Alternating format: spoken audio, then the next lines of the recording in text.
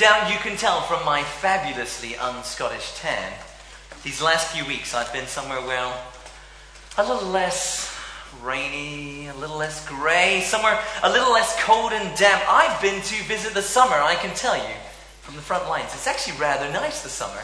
It's all kind of bright and cheery. There's this yellow, fiery ball up in the sky, and these rays of warmth radiate out from it. It's very nice. We as a family, we've been away in France for the last couple of weeks, and it's become a pretty standard fixture in our summers here. But every year, we seem to have some sort of crisis while we're away. It's just kind of one of those features that's now developed to be kind of normal in our holidays. So, we have a major incident. Last year, our major incident stemmed entirely from a huge error I made. It's so embarrassing, I can't even tell you about it. Maybe later if you ask me nicely.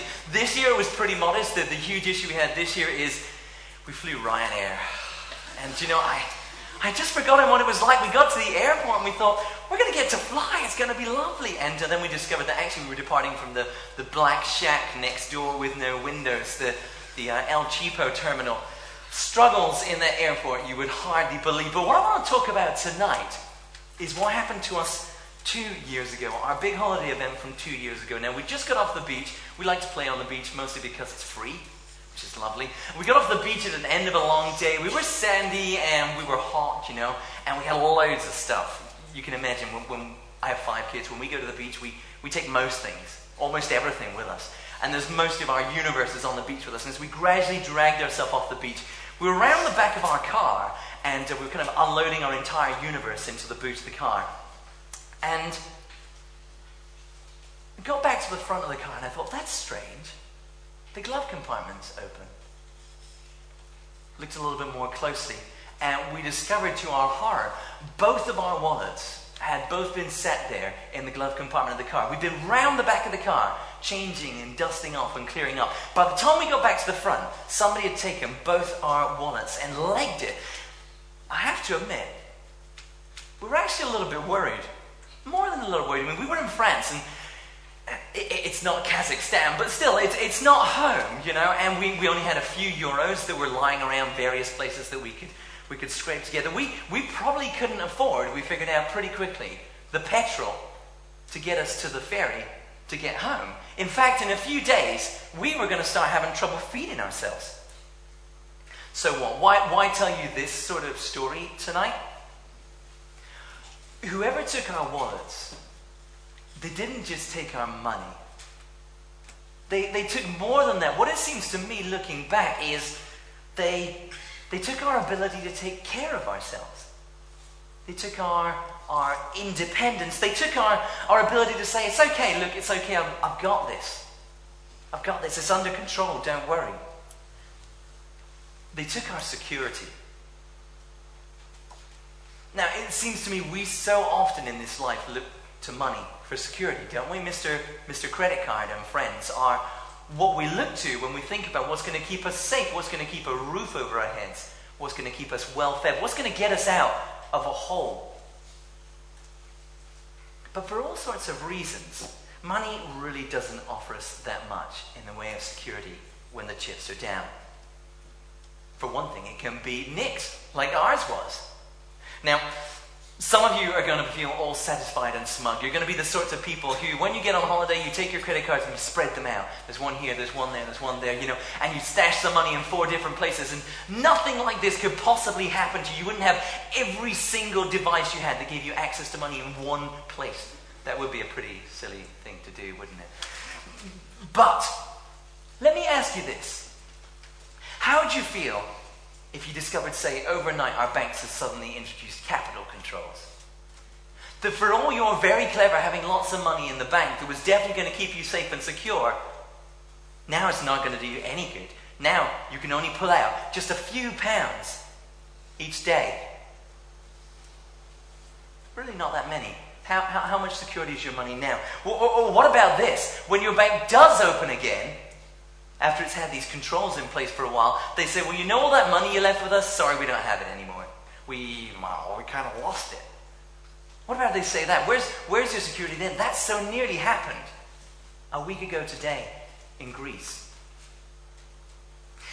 how much is it that our money, our stuff, the people around us, how much is it that we look to them for security at the end of the day? How much is our confidence in them? More than we would like to admit, I think. And yet it's not worth this confidence we place in it. It doesn't always rescue us. It can't always look after us. When the chips are down, it doesn't actually work. Now, if you've been with us for the last few weeks, we've been working through the Songs of Ascent, these songs used by God's people as they go on pilgrimage up to their holy city, the city of Jerusalem, for there's 3 big festivals they had each year. Today we're going to look at Psalm 121, and that speaks about this need we have for security, right? This way we feel so strongly and want security. And it talks about where we can find it. So turn with me to Psalm 121. If you've got one of these red Bibles from the pews, it's on page 622. Page 622 is Psalm 121.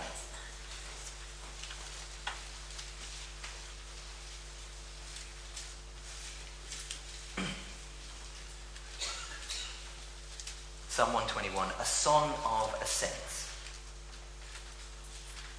I lift up my eyes to the hills.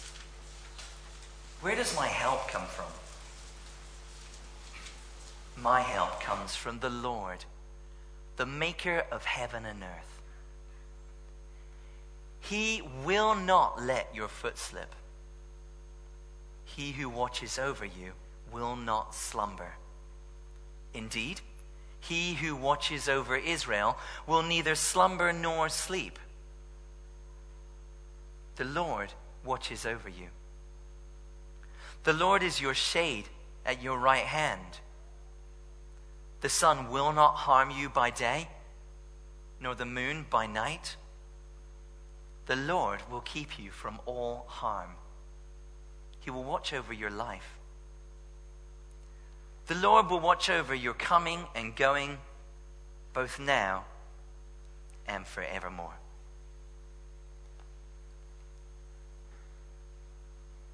I lift my eyes up to the hills. Why? Why look up to the hills? There are lots of different ideas people have for why the writer here is suggesting he lifts his eyes up to the hills. I mean, maybe these pilgrims on their road up to Jerusalem are eyeing the hills nervously. Maybe they're thinking there may be bandits in those hills, ready to rush down on them at any moment. Or other people read this and they say, well, maybe this is thinking about the mountains around Jerusalem, the holy city they're headed to, or the mountain Jerusalem itself is built on. Maybe that's what this is about. Maybe that's the hill that he's lifting his eyes up to look at. The pilgrims are looking forward to that happy moment when they finally arrive. Which is it? Why look to the mountains? Well, like lots of the questions we can ask the Bible's text, we just don't know the answer here. It tells us everything we need to know. But that's not always everything we want to know. But it tells us everything we need to know. But perhaps in this case, perhaps that's a good thing. Are you here tonight feeling like disaster might be lurking on every side? Do you feel like you're surrounded and in trouble? Well, maybe this invites you to read yourself in. Or maybe you feel like you're looking forward and you're looking forward with confidence. You're about to arrive and the things are together. Well, maybe again you can read yourself in. Maybe we can read it both ways. Helps us to consider the question. Either way, where does our help come from? And this word help, this is used always in the sense of protection and deliverance and security. Where does our security come from? Augustine writes about this psalm. He says, so you've lifted your eyes up to the hills. Well, continue with the psalm and don't stop on the hills.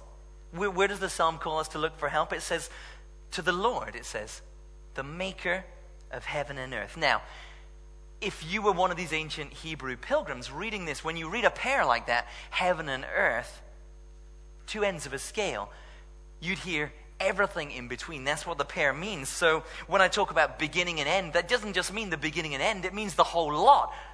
When I talk about morning and evening, that means the whole day. When I talk about heaven and earth, that means everything that's created, which is really handy if you happen to be on the Mars One shortlist. The maker of heaven and earth. See exactly that same phrasing right at the very beginning of the Bible. Genesis 1 verse 1. In the beginning, the Lord created the heavens and the earth. Where our help comes from is God. And our help comes from the God who created everything. It all belongs to him. He made it. But more importantly, for our pilgrim thinking about help, since God made it, this whole place is under his control. That's the first thing the psalmist brings to mind. This whole world, because God made it, because he's the creator, then it's governed by his power. It's at his beck and call. Where does my help come from? It comes from the all-powerful creator God. That's where. And look at what this help is promised in. So in verse 3, you can see here it says, he won't let your foot slip. Feels like quite a small thing, doesn't it? Like a very day-to-day, ongoing, all-the-time type activity. He's not going to let your foot slip. But then in verse 7, it says, the Lord will keep you from all harm. A very big thing. Now, perhaps slipping feet were very relevant. If you're on this long, winding walk up to Jerusalem, perhaps if your feet slip, you're going to twist your ankle, and then it's going to become a very, very, very long pilgrimage, a very painful pilgrimage.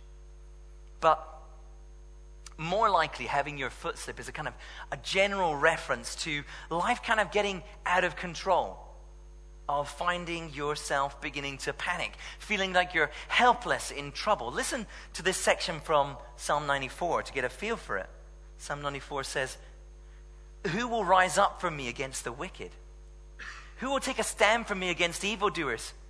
Unless the Lord had given me help, I would soon have dwelt in the silence of death.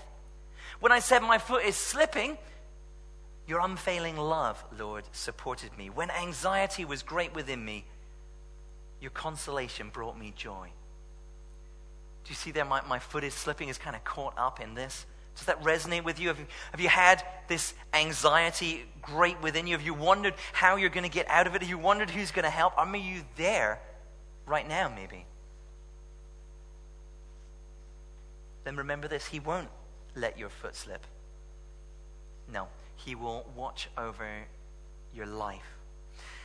And your watchman, your guard, your protector, the psalmist speaking about God, he never grows tired. It says he never takes his eye off the ball. Verse 4, he who watches over Israel will neither slumber nor sleep.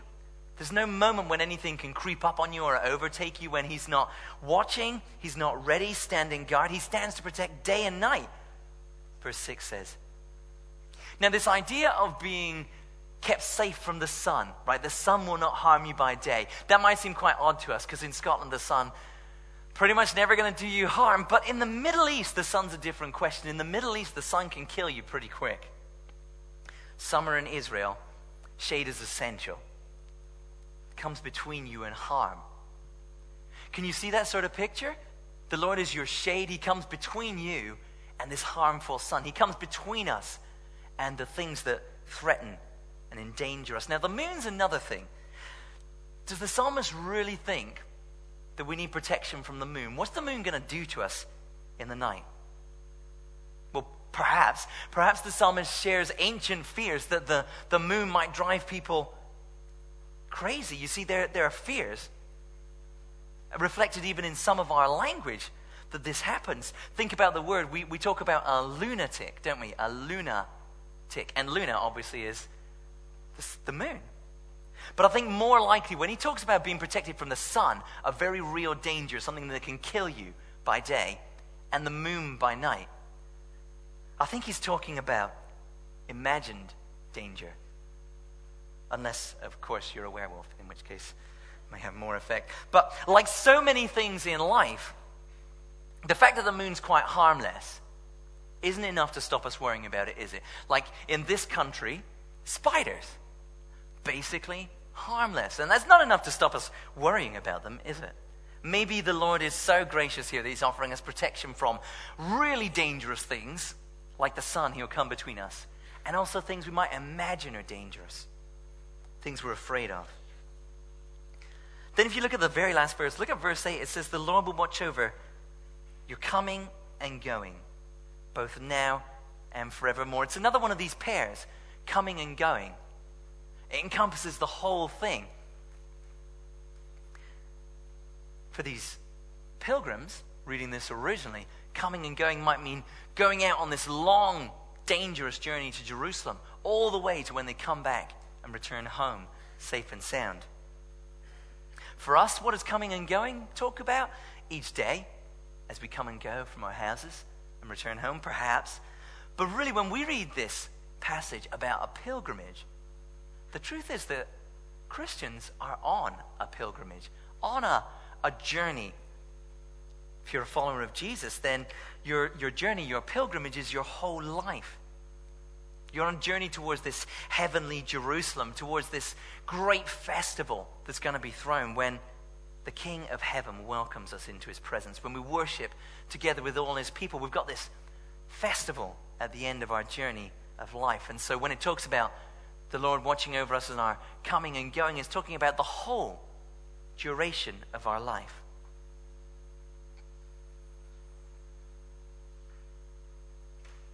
Do you get the totality of the Lord's watching over us here?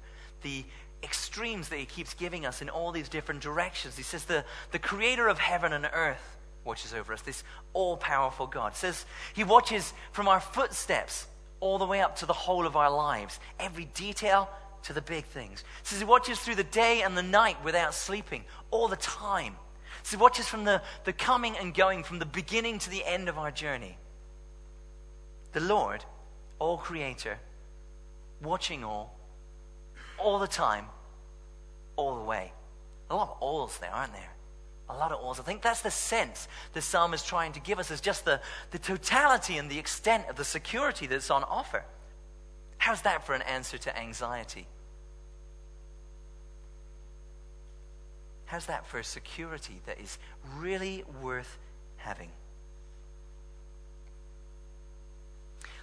One more thing I want you to notice from this text. Do you notice how the person in focus in the psalm shifts? Look at the beginning. Jesus says, I lift my eyes up to the hill. Where does my help come from? My help comes from the Lord. Who's in focus in verse 3? Who does it change to? Not a rhetorical question. You. You. Do you see how there's a person talking about his security and confidence? The one who starts out expressing his confidence then goes on to encourage somebody else. He says, your footstep. Can you imagine this? Can you imagine guys on a pilgrimage up to Jerusalem taking this long walk through the wilderness, and one of them who's feeling confident, who has his faith in good, strong standing, says to the others, the Lord is my help. And he turns to them and says, he's your help too. Can we encourage one another just like this psalm does? Do you know that's one of the reasons we sing together? One of the reasons we sing is to encourage one another. Part of why we'll sing some more later on tonight. But are you in a place of confidence tonight? Are you in a place where you know my help comes from the Lord, this all-powerful creator? Are you in a place where you're confident of that? Then perhaps you can look around you tonight. Perhaps you can look around you in your life and see others who need to hear, he won't let your foot slip. Are there others you need to speak to through this? Can you encourage them? Or maybe today you're the one glancing anxiously up at the mountains, wondering, how am I going to survive? Feel like you've got no security, that no one's your help. Then hear these words and be encouraged, because the Lord, the creator of heaven and earth, is your helper.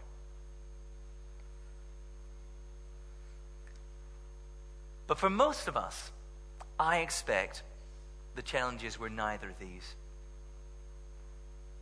I expect we're not particularly anxious. We're pretty comfortable. Perhaps we're thinking, bandits, got it covered, I'm well armed.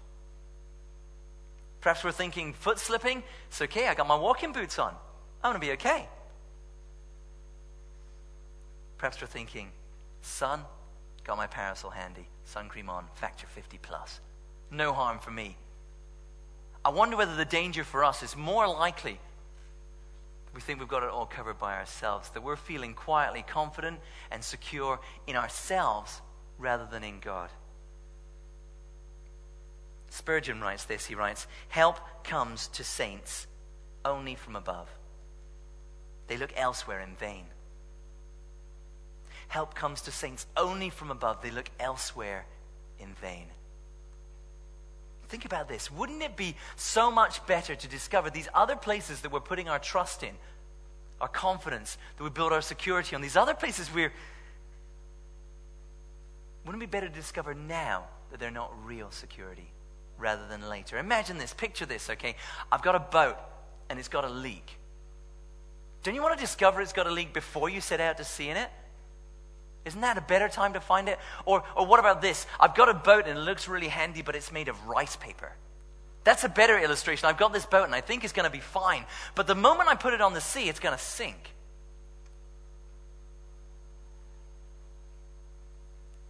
Just like we explored at the start, other places we look for security, okay, they're not sufficient. Money fails, people fail, things fail.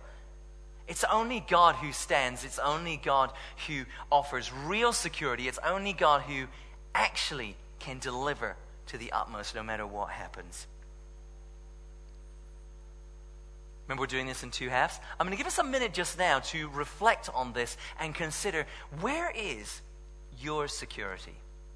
What are you counting on to get you out of a hole? What are you clinging to? I'm going to invite the Holy Spirit to speak to us through God's word and challenge us. Give us a minute of quiet, and then we'll come back together and pray and sing and talk a little bit more. Just give us a minute of quiet. Father God, by your Spirit, would you challenge us today and show us where we look for security? Help us to turn our eyes to you. Amen.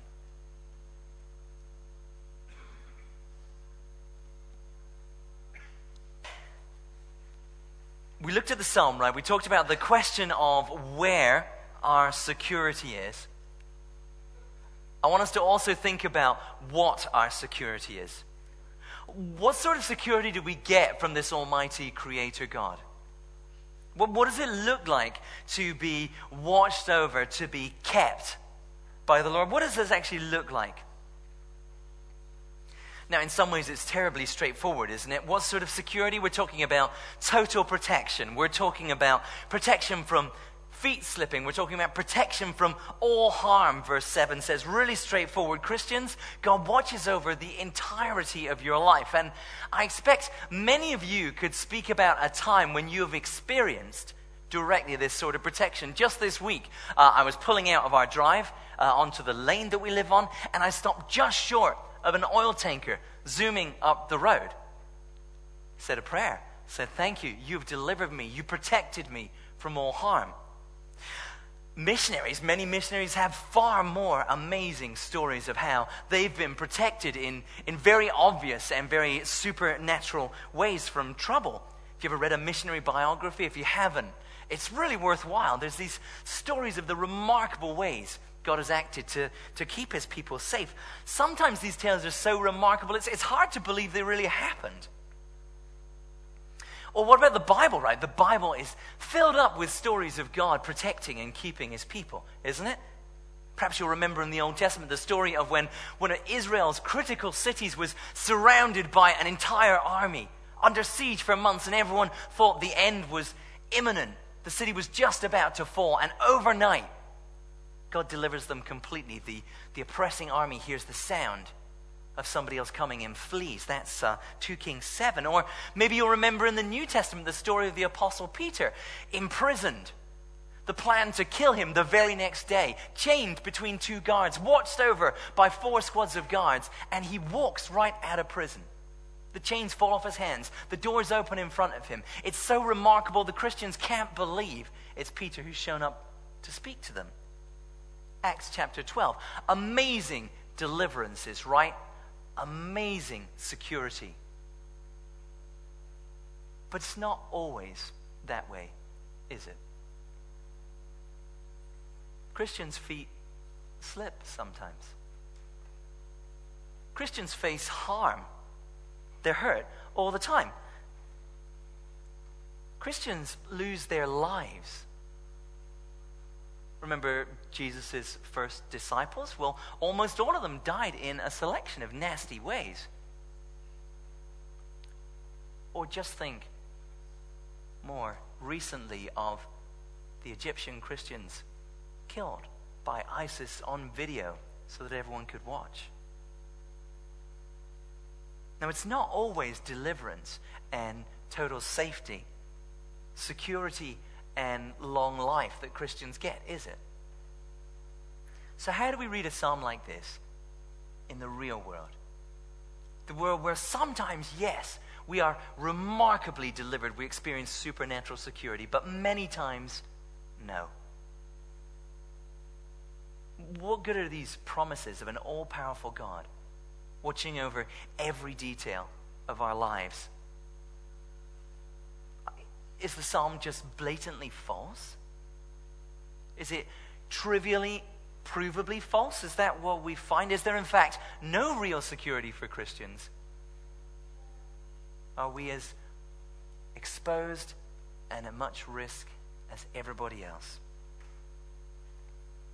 Perhaps it's just that we're not spiritual enough to enjoy his protection. Maybe it's reserved for the elite, the missionaries and the saints, and we don't get to see it. But then it's not just us who could ask these sorts of questions. You see, Jesus knew what it was to have his foot slip as he carried the cross, didn't he?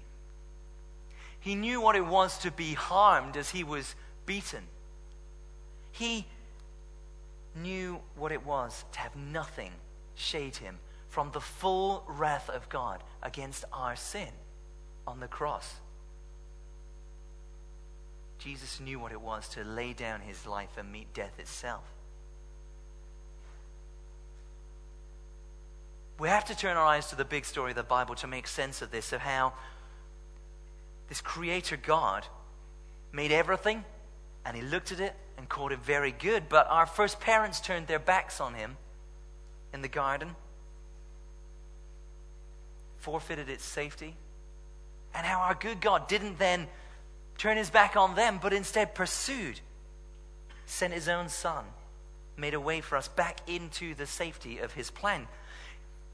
Jesus has faced everything, enduring the cross, scorning its shame, obedient to death. Why did he do it? To make a way for us back into this relationship with God, who we rejected. He bore our sins in his body on the tree to win for us ultimate security. The security that belongs to people God calls friends. More than that, to the very children of God. See, through Christ's sacrifice, we're adopted into God's family. We're offered a place as children of God. And the children of God, well, they stand secure forever. Their Father keeps them safe forever. But still, what is their security? What is the security that we enjoy as God's children? What does it look like to be watched over by an all-powerful God? Let me read to you exactly what it means. This is from Romans 8. It says, and we know that in all things God works for the good of those who love him, who have been called according to his purpose. What sort of good are we talking about here? What sort of good? Well, if we read on, it says, for those God foreknew, he also predestined to be conformed to the image of his Son, that he might be the firstborn among many brothers and sisters. And those he predestined, he also called, and those he called, he also justified, and those he justified, he also glorified. What's our security? Our security is in our ultimate destiny. We will be conformed to the image of God's Son, perfected in our being. We will be numbered among Jesus' brothers and sisters, adopted in his family. We will be justified, able to stand once more before God guiltless, and ultimately we'll be glorified. We'll be those who live forever with God in his kingdom that comes that will have no end. That, Christians, is what your security is. That's what you can be absolutely certain of. That's what an all-powerful Creator, Father, determines and guarantees to deliver for you. That's what He watches over every aspect of our lives to ensure. That's the destination that we can be certain of reaching through His care. We're not kept from the storms of this life. We are kept through them. We're not kept from the storms of life. We're kept through the storms of life. We fear no evil because He's with us. How does that work out in everyday life? What impact should this utterly certain and secure future have on how we live from day to day? Well, I'm going to keep reading from Romans. I think Paul's got it. He says, what then shall we say in response to these things? If God is for us, who can be against us? He who did not spare His own Son, but gave Him up for us all, how will He not also along with Him graciously give us all things? Who will bring any charge against those who God has chosen? It's God who justifies. Who then's the one who condemns? No one. Christ Jesus, who died, more than that, who was raised to life, is at the right hand of God and is also interceding for us. Then it says this: who shall separate us from the love of Christ? Shall trouble, or hardship, or persecution, or famine, or nakedness, or danger, or sword? As it's written, for your sake we face death all day long. We're considered as sheep to be slaughtered. No, in all these things, we are more than conquerors through Him who loved us. So relevant. And then he closes saying, for I'm convinced that neither death nor life, neither angels nor demons, neither the present nor the future, nor any powers, neither height nor depth, nor anything else in all creation will be able to separate us from the love of God that is in Christ Jesus our Lord. That's our security. That's what our security looks like. That's how it plays out in real life. That's what it means for us. Nothing at all can separate us from the love of God. Nothing at all. There's no condemnation for us. Might face death all day long. Can't separate us from the love of Christ. That's the security we have. That security which should lead us into bold, abandoned lives pursuing Him, right? It should free us from concern and worry because, like Luther says when he's under threat from the Pope, he says, you can take my head, God will give me a new one. Right? That's the sort of security we live in. That's the sort of security that frees us to live bold lives. Lives that stand out from the world. Lives where we can take risks that to others would appear ridiculous. Because we have certainty, confidence, and security. Now, if you're not a Christian here tonight, I want you to recognize how insufficient all the other things we look to for our security are. How your money won't keep you safe in the end. How your home is not going to shelter you in the end. How your job will not provide for you in the end. How your relationships will not preserve you in the end. Your friends, your family, your stuff. Nothing keeps us safe in the end except Jesus. And Jesus keeps us truly safe. Come and find this security. It's on offer. It's open to you. If you came with someone, talk to them about it. Come chat to me on the door. I'd love to talk to you some more about it.